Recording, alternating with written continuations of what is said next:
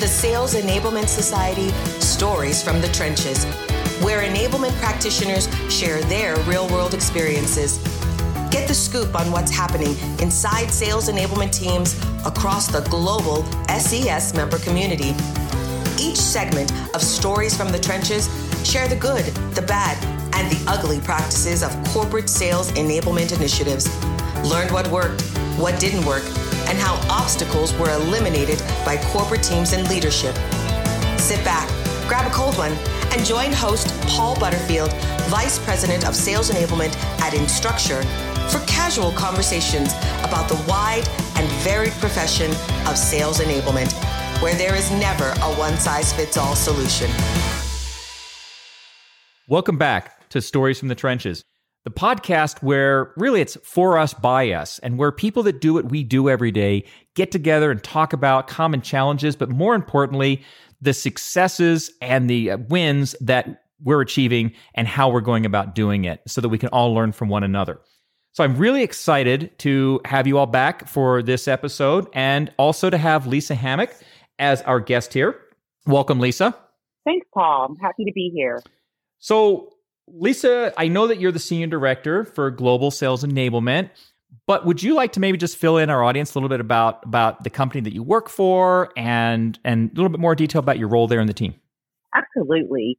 I actually am the head of Global Sales Enablement at Cornerstone On Demand. A little bit about Cornerstone. It's a SaaS software company focused on talent management. And I've been with the company almost 5 years, which is incredible. It's been the fastest 5 years of my life. Yeah. And have actually taken over as the global responsibility about a year ago. Before that, I had Americas and then also owned onboarding. And actually, 5 years is a long time. And as weird as it sounds, it seems like it's a long time in the SaaS world, period. Have you noticed that? Yeah. I agree. Yeah. So congratulations. Sounds like things are going really well for you there.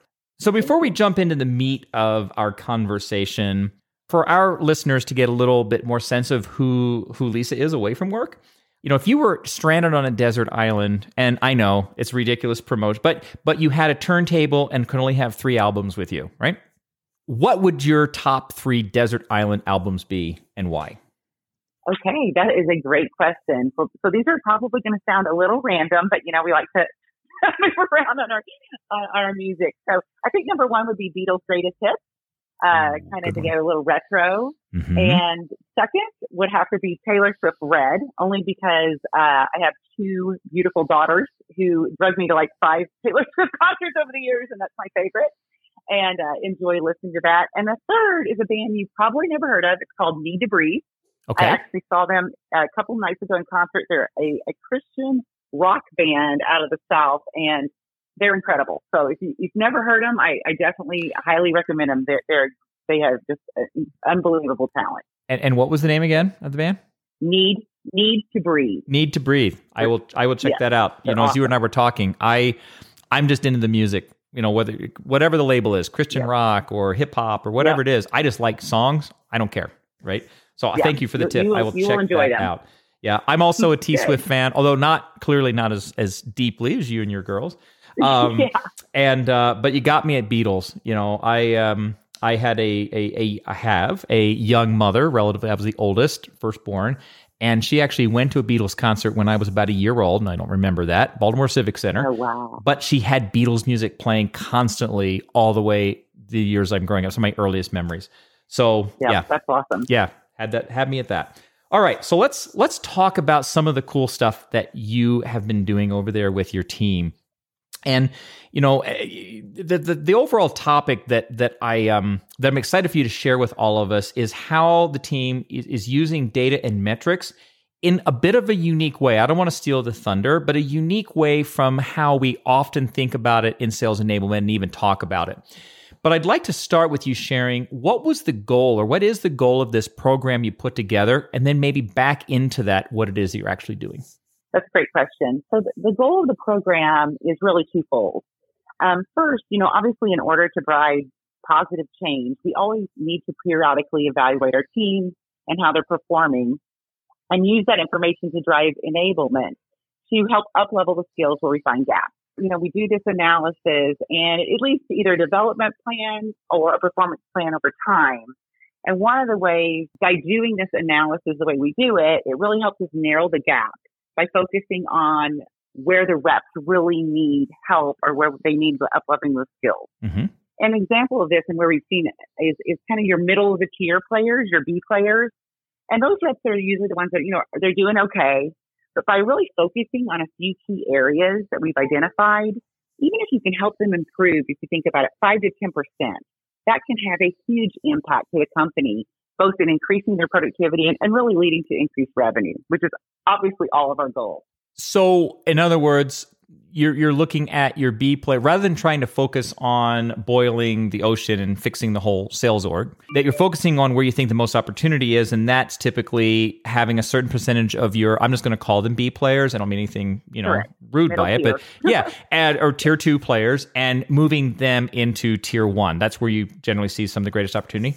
Absolutely. Okay, cool. So a little bit of how we're doing that is by using both what we call quantitative and qualitative data. Your hard data coming from your CRM, and then your softer data coming from doing more of a competency analysis. Let's jump into those because they sound like they are pretty much equally critical.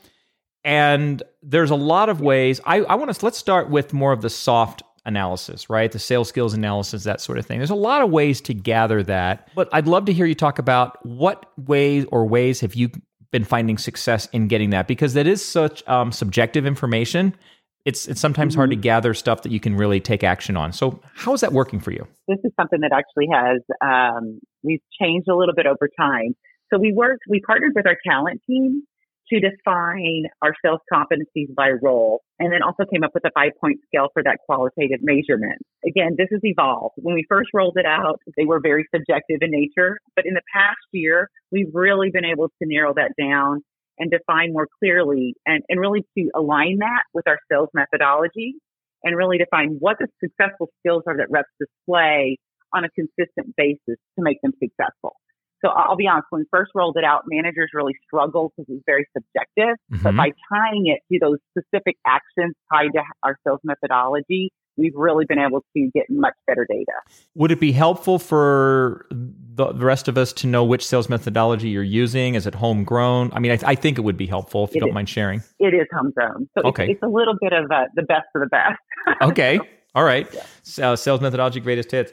I don't remember who said it once, but I thought it made a lot of sense. And that they said whenever someone asks them what's the best sales methodology, their answer is the one you consistently use. And I think there's a lot of truth in that. Exactly. Yeah. There's all right. No doubt. So you got the methodology, you're aligning to that. And then you also mentioned pulling hard data. So let's pivot to that for a minute. What data are you finding helpful? So we work really closely with our sales insights team. And this is something that really was led first by our sales leadership, really saying we need to understand better about how our teams are performing. So the sales insights team pulls a number of quantitative metrics to really compare how reps are doing in comparison to their peer group. And what we're doing is they're running reports looking at some of your common things that pipeline, win rate, quota attainment, renewals, upsells, cross-sells. And we also take into effect, obviously, tenure. So if they're new, if they're too new to rate, we'll still rate them, but we won't put them on the bell curve. Okay. Per se. And what's new in your world? How much time do they need on the job? It's a complex sell, I'm not going to lie. So until they get to like 9 to 12 months, we do not include them. Okay. That makes sense. Enterprise sales take a long time to ramp. Great. Correct. So you're working with your sales insights team. You're working with your talent team. And I find that one interesting because, at least in my experience, again, I don't hear a lot of people talking about sales enablement and talent working together. Was that something that, in your experience, was something new that you guys started doing there? I'd love to hear a little bit more about how that relationship got started and how you're nurturing it. It is. And I have to say, I think part of it comes from our culture because that is really what our company is all about. So we sell talent management software. And we've always had a good relationship with talent. So in the past couple of years is when we started to realize that what they were doing as far as like looking at skills and competencies, that we could work really closely with them to help take that, create development plans, and help that kind of decide what some of the enablement we were going to be doing on the sales end. It's a great partnership. we could probably do a whole podcast around that because, again, it's a partnership that I believe should be happening a lot more in our industry. And maybe it is, and I'm just the one out of the loop, but it's not when you hear people talk about it a lot. So thanks for sharing that. So you mentioned that you're using quantitative and qualitative data. You mentioned a couple of the quantitative metrics you're using. And I'd like to hear more about that. But the way I want to approach it is just go into a little more specifically with how the team is processing and using that to drive programs and maybe some examples. And in the process of doing that, I suspect we'll end up talking about some of the actual metrics that they're using and applying.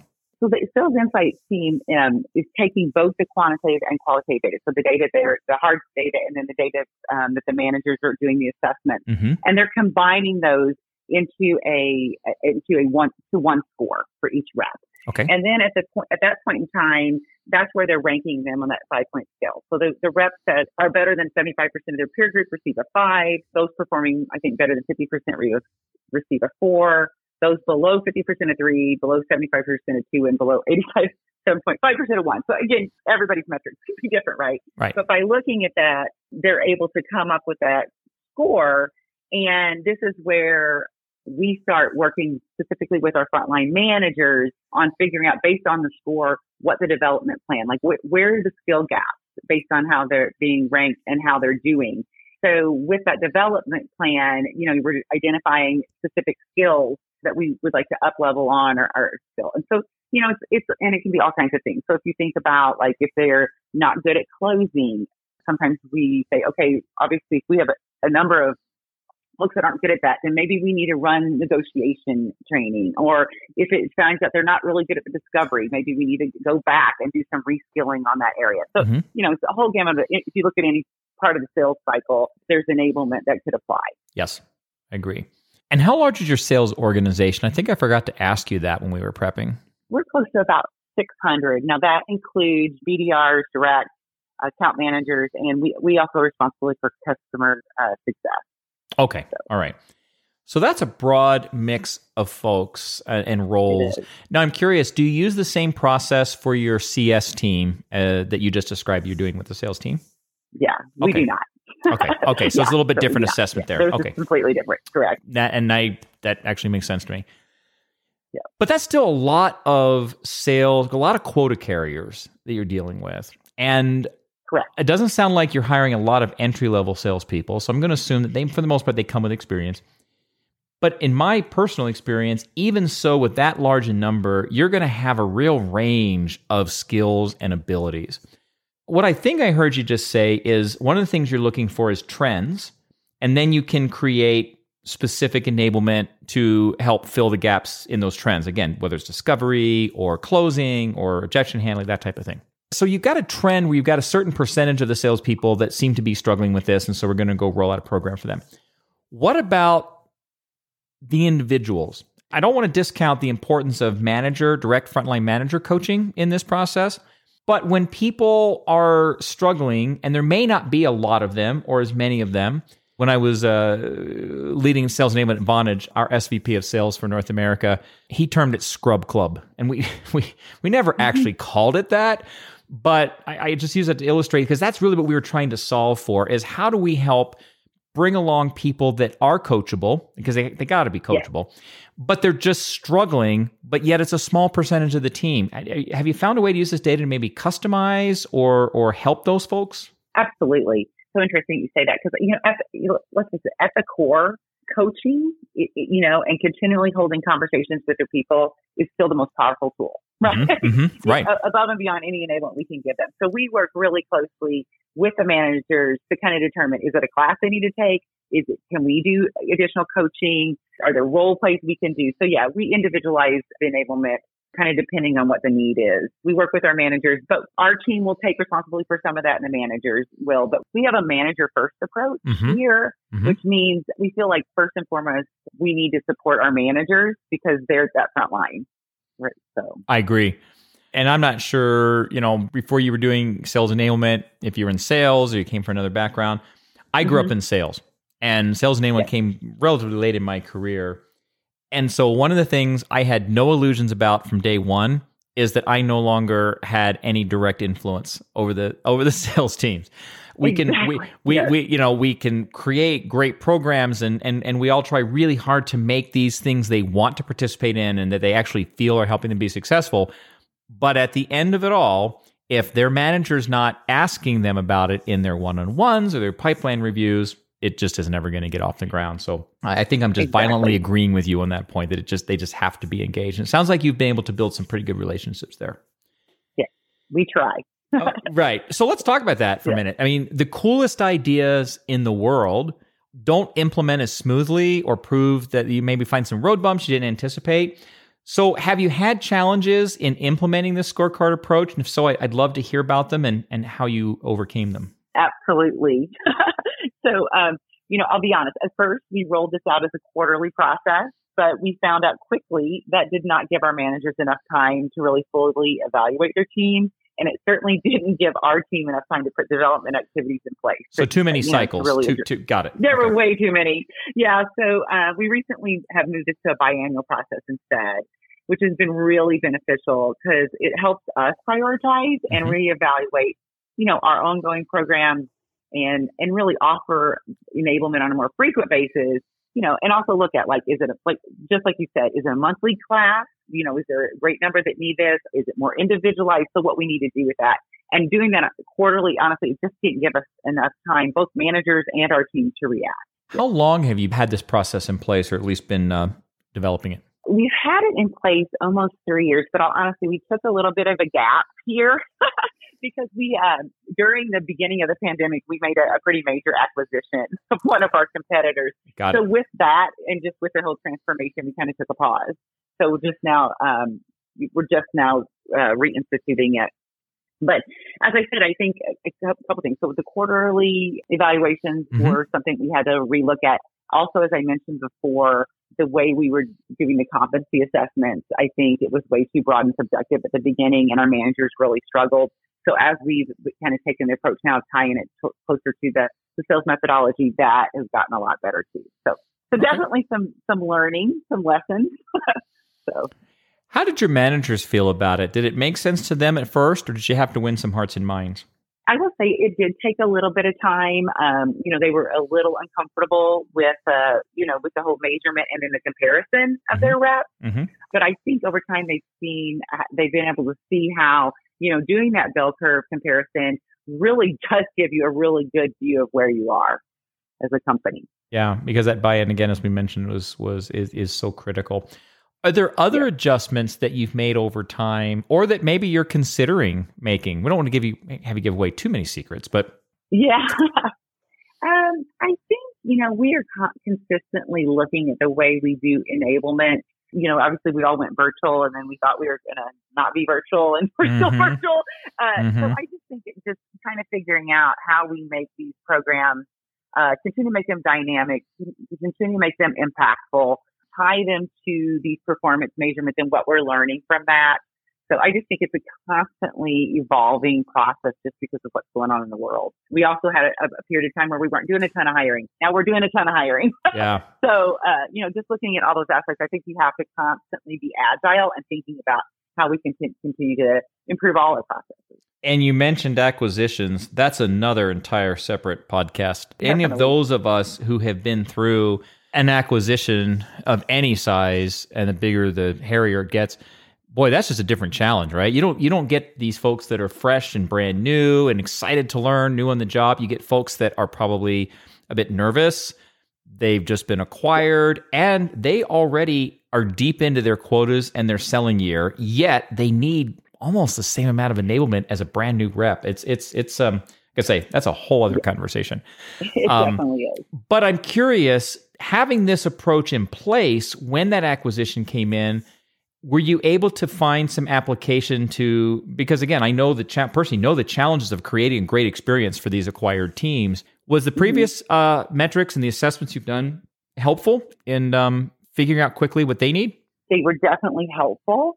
I would say it was an acquisition. It was almost like a merger, though, like a very, very similar size company. Okay. It was an acquisition, but we've also learned a lot from them. So I think being open is also good. When I mentioned our sales methodology, it was actually the sales methodology of the company we acquired Interesting. that we've rolled out. And so that's what helped us really reevaluate how we were doing the competency assessment and really tying it as we're rolling out this new sales method, new to the legacy Cornerstone people, new sales methodology. So yeah, I think we've been able to really take advantage of what we brought to the table and what we learned from them as well.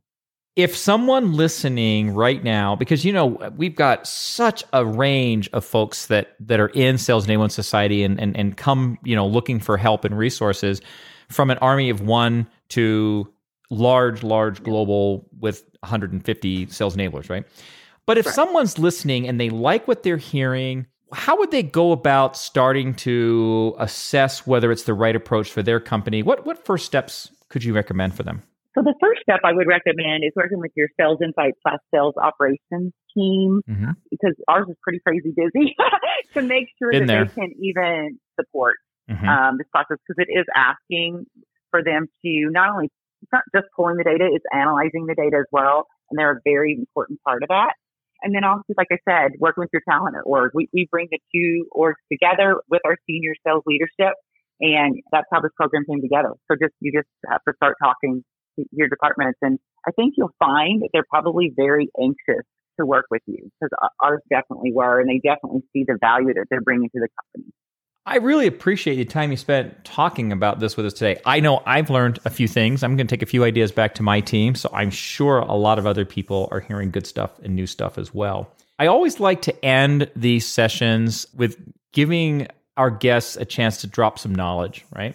So if you could go back and talk to your younger self at the beginning of your career and give yourself one piece of career advice, what would that be?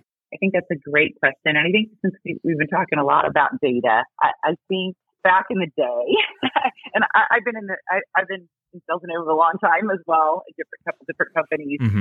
Back in the day, we just kind of guessed at what we needed, and we didn't use data. And again, part of that is because we didn't have the sales automation that we have today. So I'm thankful for that. Yeah, definitely. Good point. But as we started getting that sales automation, if I had known then, how much data could tell us and really drive to doing the right things, I would have been all over my sales operations to use it. But definitely until I came to Cornerstone, that wasn't even, I had no access.